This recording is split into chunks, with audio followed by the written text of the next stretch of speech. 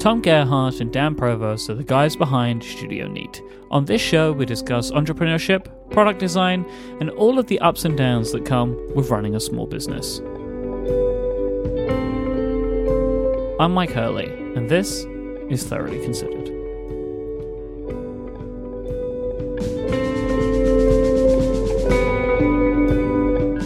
"2018, huh? It's here. Dawn of a new era." Is it? Yes, it's the new millennium. It's like I start my millenniums on the 18th year. Right. I have a lag. So. Happy time of year. It's a religious thing, you know. Okay. I understand. No judgments. So what's going on for Studio Neat in 2018? Let's see. We have 2 to 3 products planned out. And we're working on those. Is one of them the one that our members know about? Yes. Okay. Yeah. That'll be the first one. Okay. That'll be the first one. Okay. And we're working on a video for that now. So that'll be a Kickstarter. So I don't know when, but probably pretty soon. So that's good. That'll be interesting. And yeah, so we have some other stuff coming down the pike. We'll see how that goes. We always have grand plans. Are you going to make me my Qi charger yet? When's my Qi charger? Maybe. I mean, that is one that is like a maybe. So we'll see. We don't have any, final plans for that. But So yeah, we got some stuff going on, and then we're trying out a couple new structural things with the company. So that's kind of interesting. So yeah, we can talk about that stuff. What about you, Mike? What does 2018 look like for you guys? Well, when it comes to the business, it's kind of just like continuing 2017.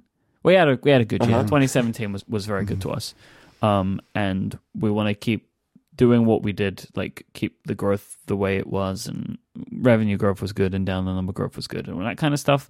But we have, like you, we have projects in the works, and we want to see if we can maybe make some different stuff this year to what we typically make, just to see what that might end up looking like. You mean different kind of content or different kind of media? Different kind of content, different kind of formats. We branched out a little bit, but maybe it wasn't far enough. We branched out in topic, but formats were mostly the same. So now we're thinking about like playing around with some different formats as well. So yeah, that's kind of a focus maybe for the first 6 months, and then we'll reassess and move on from there. But just from the case of the business is solid, and kind of that was one of my key things for 2017 was to get the foundations of the business solid, and I'm pretty happy with that. I have a question for you, Mike. Okay. Go ahead. So you guys I saw in this newsletter, congratulations on that, by the way. Thank you. That you had great growth in 2017. How much of that do you attribute to just the kind of podcasts as an industry growing in general? And how much of that would you say is like specific things that you guys did to grow the business? And if the latter, like what things did you do in 2017 that you thought were successful and like contributed towards your growth? Oh boy. So I think it's all of it. I think that we grew as a business because the industry has grown. But I also think that we have just had a solid year as a business, and like, so there are more eyes or ears, I should say, than ever, like focused on the industry, right? Which is bringing more people in. And we have kind of just remained pretty steady through the year. So that has helped bring people in, right? Like we've kind of, I think we've had good content this year, right? Like across the entire stables, I've been happy with that. But then, part of the growth is revenue, and that has come from a confidence that I have gotten over the last 12 months in my and our abilities to do the business, so the advertising. And so just asking for higher rates, basically? Yeah. Is that partly? Yeah. There is a mix of we can charge more because we have more listeners, and an increased popularity in our shows with advertisers has resulted in a scarcity. So we've been able to increase rates because we have more interest than we've ever had, right? So it's like a supply and demand thing. And that is like, there's been pockets of that throughout the year, and there's pockets of it based on different shows. But I think that the underpinnings of this is that there is more focus than there ever has been. But we have like just stuck to our guns, and we've not done anything wild. And I think that has made us pretty strong. And also just like, we've been doing this for long enough now. Like, I think I have some pretty good ideas about what works and what doesn't work. And I've been more confident in my kind of gut feelings about how we grow stuff. Wait, will it be 4 years in the summer or 3 years? 4. 4? 4. Yeah, we started in 2014, August 2014. Congrats. Thank you. So yeah, this we're referring to this Nieman Lab article thing that we'll put in the show notes. Yeah, so I should just say this: the article that is on Nieman Lab is a republishing of a newsletter called HotPod, which is a podcast industry newsletter. So the article reads like a newsletter because it is one, and our piece is about halfway down. This is like just like a republishing of a industry newsletter that if you are interested in the podcast industry, I recommend subscribing. It's free. They have a members thing too, so you get an extra. But I like HotPod. It's good. But so in here, you're talking about just like a revenue growth percentage and stuff. And it mentions, or you mentioned, because it's quoting you, several times that you have like growth targets. Mm-hmm. Like, we want to grow by, 20% in 2018. Like, how do you arrive at that? like a growth, like how where does that come from? Or is it literally just, 20% seems like a good goal? Like, well, we were 20% above the year previous. So that's you're just like, let's just keep going. Yeah. So like in 2017, I had a monetary goal that I wanted to hit. So like there was an amount of money that I wanted to make, and we made that. So that was that goal. This year, the goal is to match last year's growth. It's not about like an ultimate figure. We just want to continue like with the growth figure. Does that make sense? So like it's effectively the same thing, but like in 2017, it wasn't like, we weren't thinking about making 20% more than we made in 2016. It was just like a specific number I wanted to hit. And then I was like, okay, we did that. So maybe that should just be our base figure every year, right? We just keep going up by 20% every year, like, and see where that leads. All of this stuff is just like, we just pull it out of nothing, right? Like, because we don't, these goals, they're just goals me and Stephen want. Like, there's nobody that we need to promise this to, right? So, like, we just like, it would be cool if we could do this. Like, really, all we need to do is just continue making basically the exact same amount of money and we'll be fine, right? Because then then nobody loses any money. Like, that's like all we need to do. And, like, we even have wiggle room in there, right? But we just like to make up goals because it's fun, right? Like, because then it's like, if we can meet that, like, that feels really good, and then we feel great, and then it's like, look how great, you know what I mean? It's like we just set them because we put on our big business pants, and like we are like, let's look at our revenue projections. It's just, we don't have to do it, but we want to do it. And the reason what I'm just like, we are in the same boat. We have no investors. Like, no one is demanding this of us. Yeah. We just want to see if we can do it because it is a success for us. Like, then we're like, excellent. Like, we did a great job. So why top line revenue and not like engagement or something? Or like, like engagement basically. Or like, I don't know what metrics you can exactly track. Downloads. But, that we sort would of download numbers. Well, yeah, like downloads per show or something, or, or repeat downloads or something. Because ultimately, we're just trying to make a living, and like, but like it's we're trying to make money for ourselves and money for everybody else. So yeah, like you can quadruple the download numbers, but that doesn't necessarily bring you a revenue increase or change. But more revenue doesn't necessarily mean better business for the long term. You know what I mean? Like it's a tricky. I mean, I'm not even really trying to challenge you or anything, but I just think it's interesting. Like the goals you set really, like influence everything, and it's just interesting. So I'd say we have some goals that are not related to overall network or even show specific download numbers, but like we want to bring in a new show that has X amount of downloads or whatever, right? And then that would bring up the overall figure.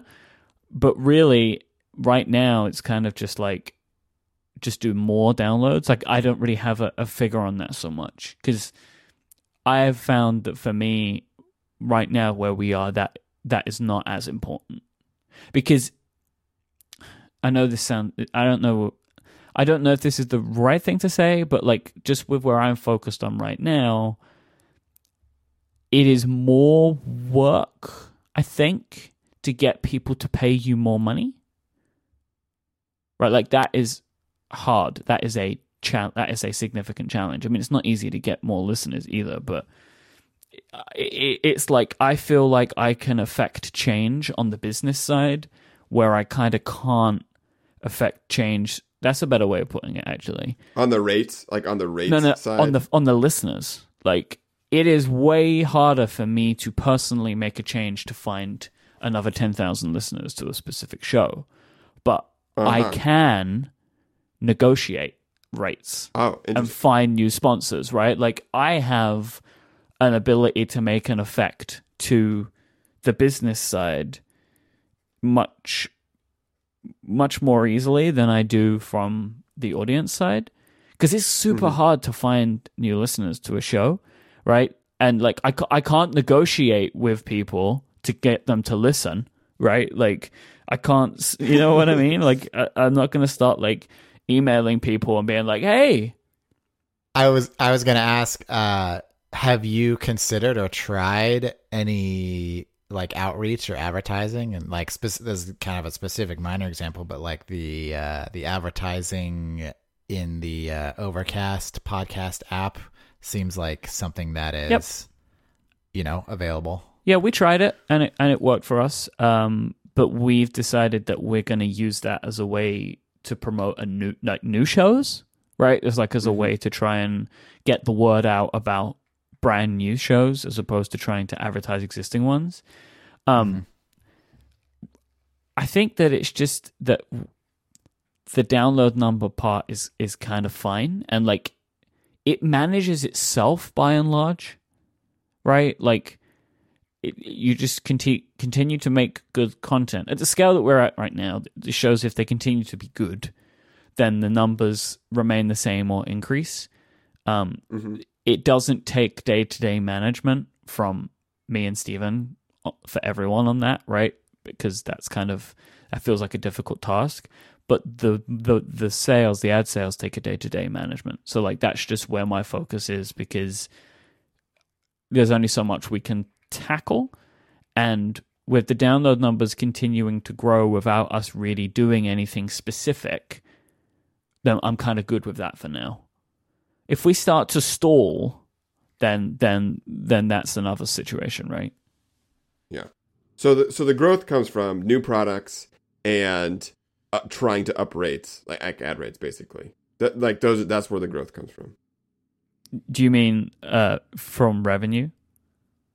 Yeah, your growth, your revenue growth. Yeah. New companies and being able to put up prices for popular shows is kind of where that comes from. But I mean, having more new shows that can take advertising is another way to do it. But that wasn't what we focused on in 2017.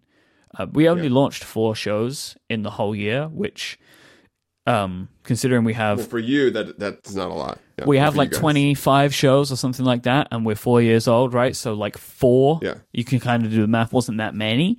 And we only currently have advertising. Yeah, we have advertising on one, and we're just starting to put advertising on another of those. So, like, it wasn't necessarily like the growth that we saw was just growth from the existing portfolio. Cool. Look at all this business talk. I wasn't expecting to be grilled. We're doing it. You did great, Mike. You passed. Thank you so much. We're going to let you into our secret CEO club now. Ooh, look at me. All right, I want to turn the table back around now because I don't know what just happened for the last 15 minutes. I don't know how we got there. But we got there. So what's aside from new products, what's going on? Is there anything behind the scenes that is changing? Yeah, we're trying a couple new things. The first is we're trying out having more of a schedule. And this is a little bit strange. I think it's weird. I think we were influenced a little bit by like Basecamp. But we ended up doing something that is just not like that at all. But I think they have this kind of like 6-week sprint. It's like a 6-week, 2-week like sprint working thing where you do these like little projects and you have them like within that time period, and then you have like a cleanup week to like kind of refine what you built. And it's just like way of working that works really well for them. So we, asked ourselves, maybe we should do something like that. Well, and talking to Sean Blanc, I mean, I was inspired. Like he does a 8-week cycle thing too. And talking to him, I was like more convinced that we should at least explore it, I think. Yeah. And I think that's where he got his influence from as well. And so, but what we ended up trying is really not that. But what we're doing is 8 weeks on, and then a week, and then 8 weeks, and then a week, and those weeks alternate between something we don't have a good name for, but what we're calling now is just like a catch-all week, which is a dedicated week to take care of the things that we have either deprioritized or been putting off. So like a really good example is the episode we recorded a couple times ago about all the like email marketing stuff. It's like that would be a good week to be like, hey, for this week, let's spend time like making our email confirmation, like the order confirmation emails better so that we can, potentially have a better conversation with the customers and, maybe they sign up for our newsletter or whatever. So like these mini projects that for whatever reason we've deprioritized or they just get pushed to the back burner because we're working on these projects, just give them a chance to like have dedicated time to do that. So that is like every other week in between the 8 weeks. And then the other week is just straight up vacation, where we just don't work. And this was, there's probably many influences. One of them was probably like, I don't know, like the Stefan Sagmeister, like sabbatical idea where it's just like good in general. I mean, his is much more radical. But this idea of having like breaks to kind of recharge and it, could potentially help the work you're doing by having these breaks. But I think perhaps more importantly, it was just the idea of taking a step back and just kind of asking ourselves, what, this is our company. We can do whatever we want to do. Like this is an incredible privilege, incredible freedom. Like what kind of lives do we want to have? What kind of work-life balance do we want to have? And so this was just like one idea is let's just try this for a year and see how it goes. So this will be an interesting experiment. The plan is to try it for an entire year, like straight from the outset. You're like a whole year. Mm-hmm.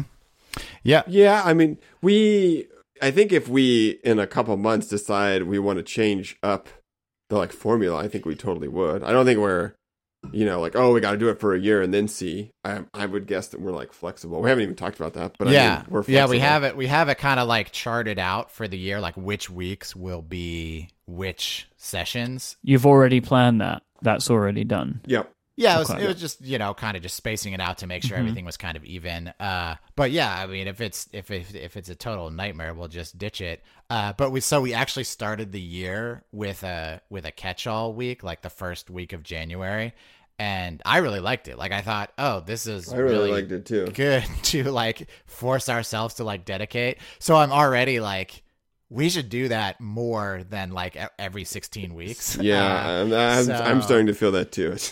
Yeah, so we might adjust it on the fly or see how it goes. But So I think I'm struggling to like conceptualize this a little bit, right? So like, sorry, I did kind of a bad job explaining it. So it's imagine 8 weeks of working, and then a catch-all week. but what is a catch-all week? Like what goes in that? So I think it actually means different things to Dan and I individually, which is like kind of awesome. So for me, I have a really easy time focusing and a really hard time getting my head out of the sand when we're working on like product development. So, like right now we're doing product development. And so I'm like, I ignore tons of stuff that I should be doing. Like maintenance stuff, because I really am like focused on like goals, like internal goals to developing a product. And so I really felt like I needed a like boundary of like, okay, on this week, like you cannot work on the big projects that are like multi-month projects that like have these very goals. So like for me in the like catch-all week, I like cleaned the shop, cleaned my office, like made sure all my inbox was completely empty, like, did stuff. I think in the future it will be like do some maintenance on like internal tools, or do some maintenance on maybe some app updates, or like Dan said, email stuff. It's basically everything else that's not big product development for me. Dan, that's basically true too, except he has some other goals that he likes to do in his catch-up week, like marketing stuff, writing blog posts. So it's different for each of us, but it basically just means not working on the 1 or 2 or 3 big product development projects that are ongoing that we usually are kind of heads down on, like not letting ourselves work on those. And for me, it felt like super awesome to have that space and to just, it feels really good to just like clear out all this crap. All this stuff. It's not even crap. It's like we need to do it. Or like inventory, like making sure all of our inventory is in good shape. It's just stuff like that where it's easy to keep pushing it off because it's not top priority. And so we just always like keep pushing that stuff off. And so we're trying to figure out ways to make sure there's time for the either meta work or just smaller projects or things that are like maintenance. Almost even maintenance week might be the best way to describe it in some ways. So yeah, I'm glad that Dan, we haven't really talked about that much, but I'm glad, Dan, that you feel good. I felt really good about it too. Yeah, it's that part's good. Obviously vacation, and it's not radical. Like what? It's like happens 4 times a year. It's not 4 weeks of vacation. Yeah. It's not like it's not like we're insane or anything. So yeah, that's, I don't know. I'm pretty pumped about it. I think we will want to tweak it. But I'm glad we're doing it. Like I like the structure. I think it's good. All right, so I have two questions on this. Right, one is, are you saving things? Like, does a thing come up and you write it down and you're like, that's going to be when I get to the catch-all? And then 2, kind of on the same point, is there a risk that like there are things that you're just going to put off where maybe you shouldn't because you're like, oh, I'll just get to it then? Possibly. Yeah. So to answer the first question, yes, we have a shared document where we just store ideas for, this would be good to work on during the catch-all week. The second question, I think it remains to be seen. We've already kind of given ourselves permission. This isn't exactly what you asked, but like stuff doesn't have to stay confined into the week. So if we're like working on some marketing thing and it's like, oh, this is really good, and Friday rolls around and we're not finished yet, like it's fine if we continue it into the next week. We don't have to wait 16 weeks to like work on it again. So I think just like the important thing of these weeks is like the permission it grants us to work on these things, and I think that will start a kind of mindset to where hopefully we don't do what you said might happen, where we're like kind of intentionally pushing things off when we shouldn't be. But that remains to be seen. And maybe I don't know. I could totally see us, like, if we really love how this is working, like doing a catch-all week like every 4 weeks or something. Yeah. You know, like so it's in an experimental phase right now, but you know, we'll change it as we go. And are you working on the same stuff, or are you working on different things? Like the two of us? The two of you, yeah. Usually different things. Yeah, usually different. Because that's like, you know, we have very different tasks in general. Like, they're split usually very much. And so it's rare that we both need to actually be working on the same thing. Because, like, I don't know. Like, I can tell that you're both really excited about it right now. But honestly, what it sounds to me like, eventually this just becomes the week where you do all the crap you actually didn't want to do. Maybe. Yeah, that's not really. Yeah, so a good example is like blog posts. I guess content marketing is another way to describe that. But usually those are pretty fun, and I enjoy doing them. But the reason we don't do them more is they don't feel. I don't want to say as important, but it's like there's like always a little bit of guilt pressing. or something. Yeah, when you do them, it's like, oh, should I be like doing this? Value adds is what they are, right? Like, yeah, you know, it's like what does it actually do? You know, it's difficult to tell sometimes. Yeah, there's an inherent risk, and that's like, oh, if like, you know, this post falls flat and nobody picks it up, then it like, you know, is quote unquote a waste of time. But you have to like accept that, and you know, they're not all gonna work. And so I felt it already. Like, again, we've only done this once. Like, we've only had 1 week, but it felt noticeably different to have that construct of like, it is okay to like do this thing. That is what this week is designed for. And so yeah, I liked it. So it, you know, like I said, it remains to be seen, but so far so good. So what's really difficult, I think, are unique about us is it's very difficult and maybe detrimental in some ways to place time goals on design process and product development for us. Mm-hmm. So, you know, like I think projects end up taking way, way longer than we want them to when we're doing big product development. But that's just because like it needs to be like that. Like we want the freedom, like for instance, with this thing that the members know about that we've been working on for a long time. We thought we were all done. We were going to make a Kickstarter video like in like late November, but then just recently we like decided to redesign something huge about it. And I think that when that happens, and it almost always happens, it always feels really good and it's like the right thing to do for the product. But if we had these like tight time goals associated with the products, or the design process and development process, we would be less likely to do those really good things. So that's what's really tricky and like almost insidious about these big the development product cycles is we can't bound them in time very easily.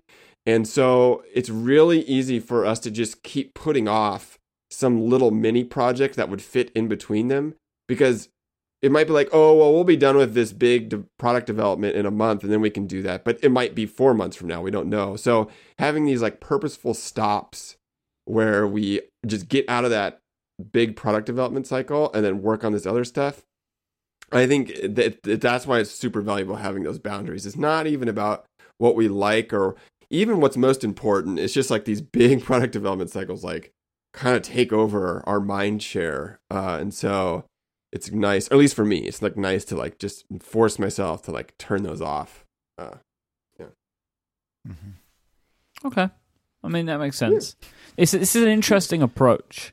I don't know if it's a type of thing that I would really be able to do very well, because the nature of a lot of my work is a rigid schedule. Mm-hmm. Yeah. Right? Mm-hmm. Like, I can't just be like, I'll just record no podcast this week because I want to answer my email. Like that.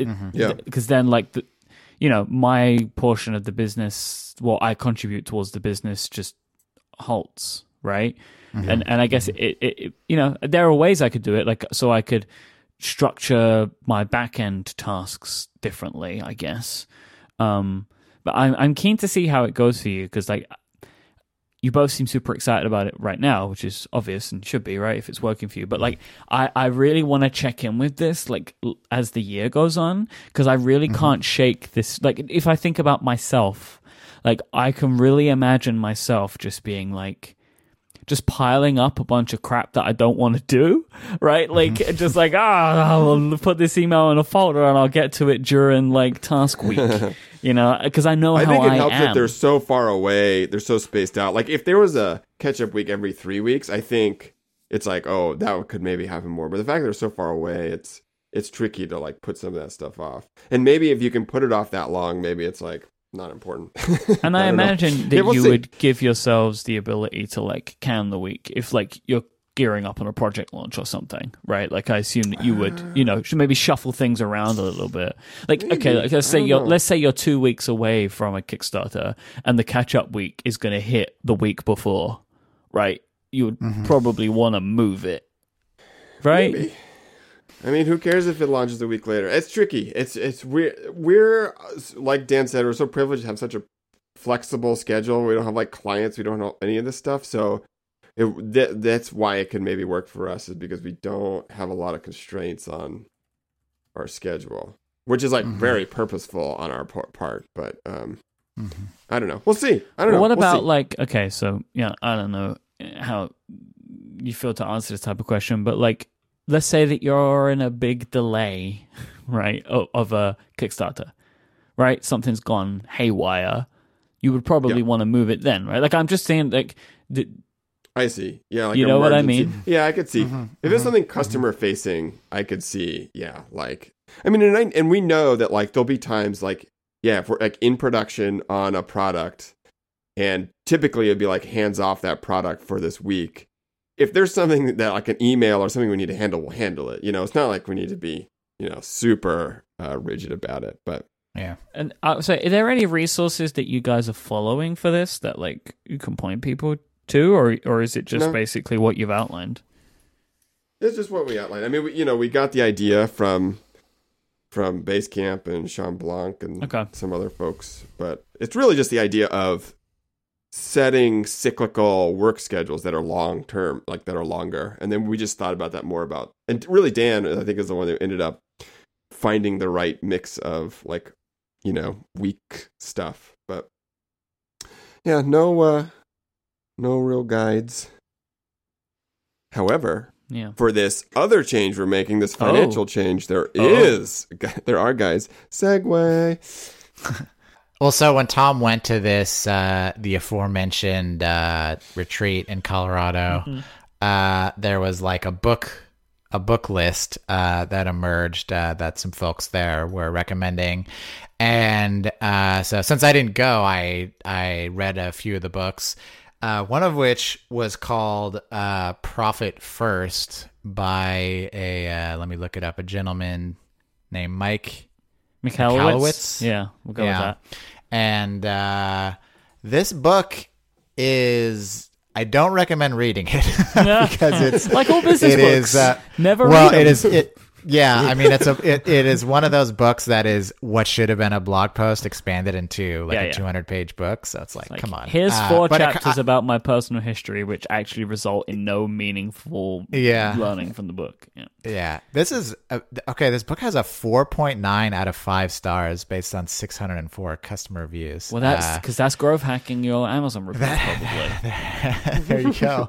But anyways, the premise is extraordinarily simple. Where it's basically, I mean, you can make it kind of as complicated as you want, but the idea is you have a business, you have revenue coming in, take the profit out first. So by profit, just like determine a percentage of like a percentage goal of profit and tuck that aside into a separate account and then run your business on the leftover money instead of what most people do, which is running your business on the money that's in your account and then hoping there's profit left afterwards. So it's just basically a way to trick yourself into profiting. Okay. And so we are trying this because I think it's an interesting idea.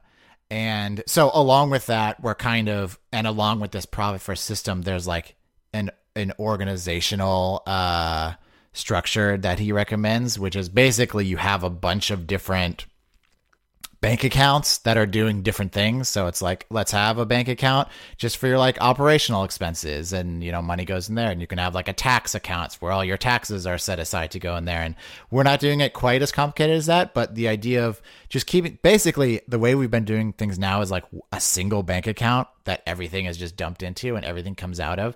And we're interested in having that a little more organized. So for example, when we have a Kickstarter project, those funds will go into their own account, and will kind of any expenditures for that project will go out of that account. So it'll just give us, I think, better visibility into kind of how that money is being spent.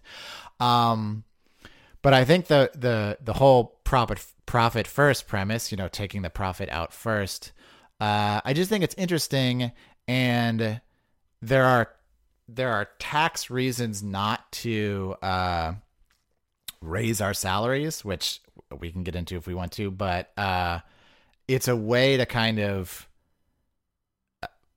boost our earnings, I guess, like without just raising our salaries, which would be one way to do it. And so I don't, we've kind of been like pretty stable these past few years in terms of kind of salary and stuff. So it was like, hey, let's just try this and see what happens.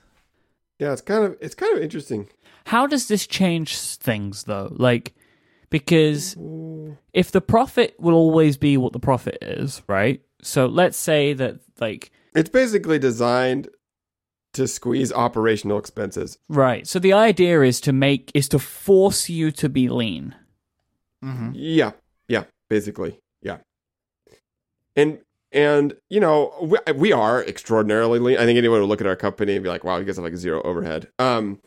So we are lean. And so I don't know if there'll be a ton of movement there. But I think it's just for us, like we were kind of planning on wanting to do something where we just had a little bit more visibility into like here's the thing that's so tricky about like us financially is we have a bank account that has like, a lump of money in it.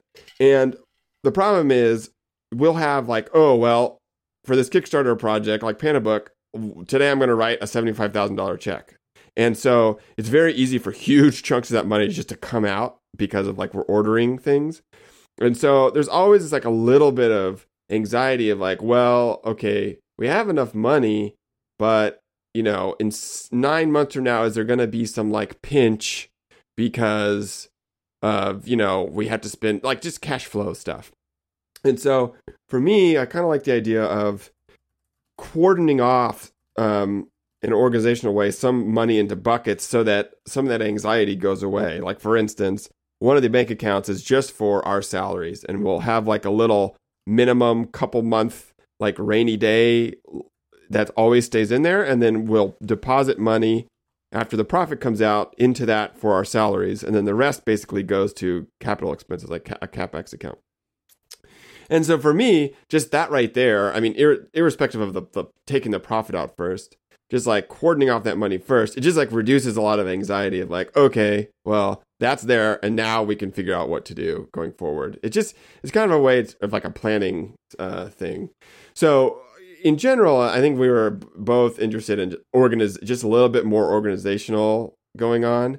And this profit first thing, I don't know, it just feels to me like it's a way to put a little bit of pressure on us. And because we've been, we've had some rough years business-wise, but a lot of that roughness is often, it's real, but it's often like, perceived in a way because we're doing this like, well, we have this amount of money, which might seem like a decent amount of money, but we have to spend a lot of it in the next 9 months. And so sometimes we wouldn't pay it. Like a couple years ago, we didn't pay ourselves for several months because we thought we would need that cash.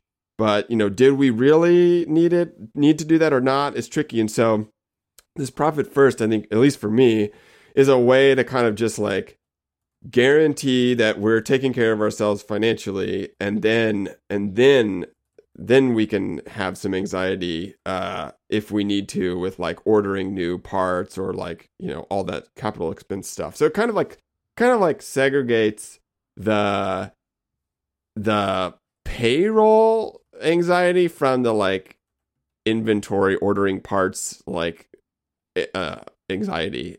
That doesn't probably make a lot of sense because it's like very particular to us, but that's kind of for me the real advantage of the profit first thing. It changes where we're getting squeezed, or like where our anxiety is getting placed, if there's any, if that makes any sense. I think it's very particular to like our kind of business, really. Yeah, it's interesting. Like, I mean, I don't necessarily know, again, like, if I could even think about this kind of thing in our business. I would just say, like, full disclosure, Steven does all of the money. So, like, I don't even know if he does this already, right? Like, I have no idea. I don't know really how our system works. Well, they should. This book has 4.9 stars out of 5 on Amazon. I guess so.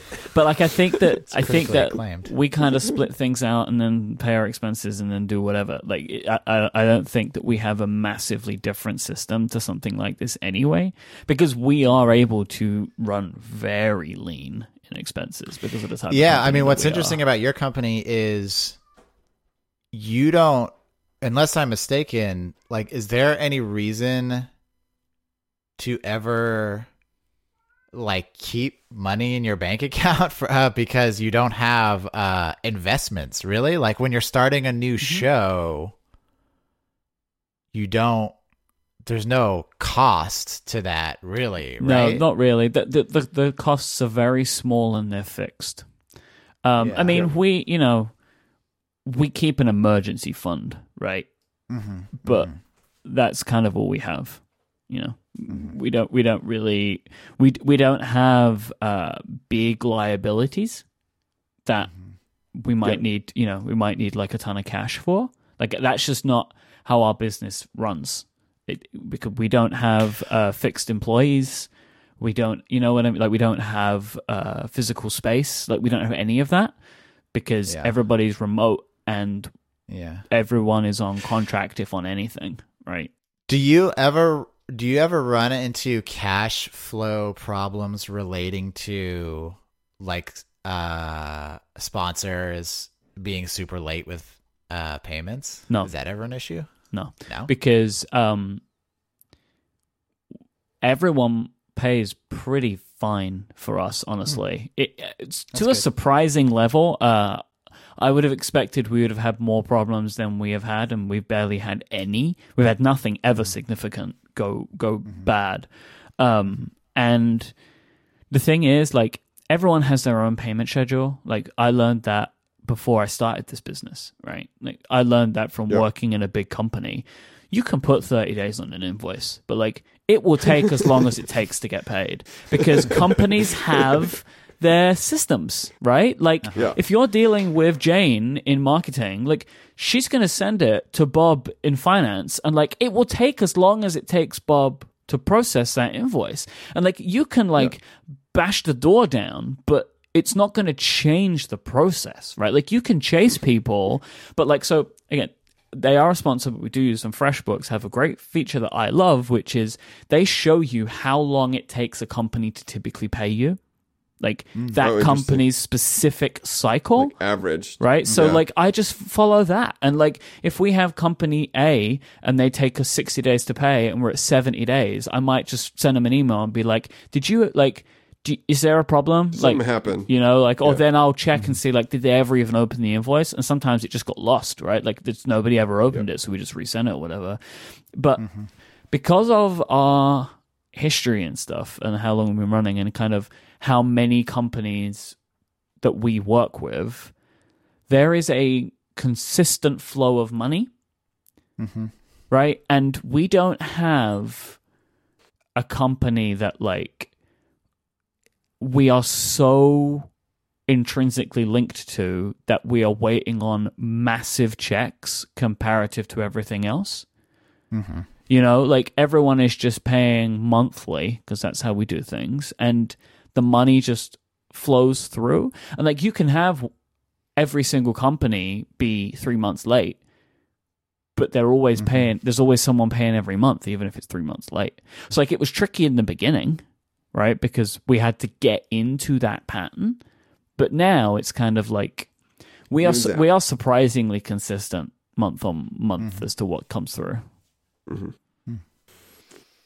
Yeah. I mean, I think it's just, you know, our businesses are like so incredibly different. That, so you know, different. It just doesn't make any sense. Because I assume that you guys are like, there is a consistent level of money, but it's the peaks that drive everything through for the rest of the year, right? Yeah. So it's not even the revenue side that's pretty predictable. It's really just, you know, when that revenue ebbs and flows with when we have to reorder stuff, and those aren't really predictable. So that's what can just get really tricky, you know, and especially around like a Kickstarter project or something when we'll be putting out, you know, sometimes like, you know, $200,000.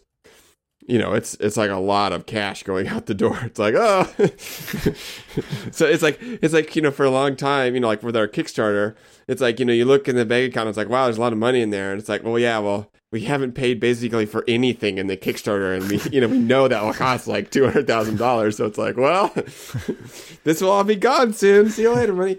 So that's what's so tricky about us is like, it's, and that's why like taking out, like, for instance, like with the Kickstarter, like, you know, this profit percentage we're going to be taking out is going to be small. So, but like taking the profit out of like a Kickstarter campaign first is going to be very strange. Like, whoa, this is very weird to do. But I think it like makes sense to do. It's a very small percentage, so it's not crazy. But so yeah, it'll be interesting to see what that feels like. We'll see. And that's the thing is we can just adjust that percentage too. Like, so that, you know, we can make it to where it basically doesn't matter or it really does matter. And we haven't really, you know, been far enough down this road to really know what that's like. And this might be a dumb question, right? But I assume the reason you're doing this is that you can then pay yourselves more, right? Like, I assume that's the reason you do this? Yeah, I mean, I guess it's going to be a small percentage, so I don't know. I think I'm more curious just about, like, because what happens...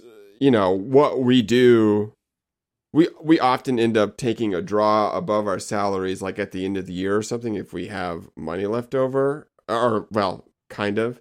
And so we kind of do this in a way. We just do it on the end, you know? And so I think just doing it first, I don't know. I think it will just, to me, honestly, it just will make things more clear.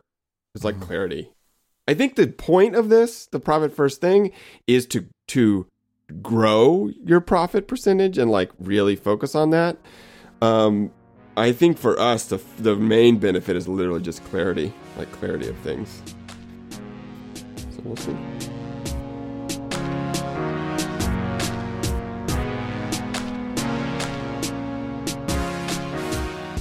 Thoroughly Considered is a joint production between Relay FM and Studio Neat. If you want to find more about this show, go to relay.fm/tc/34.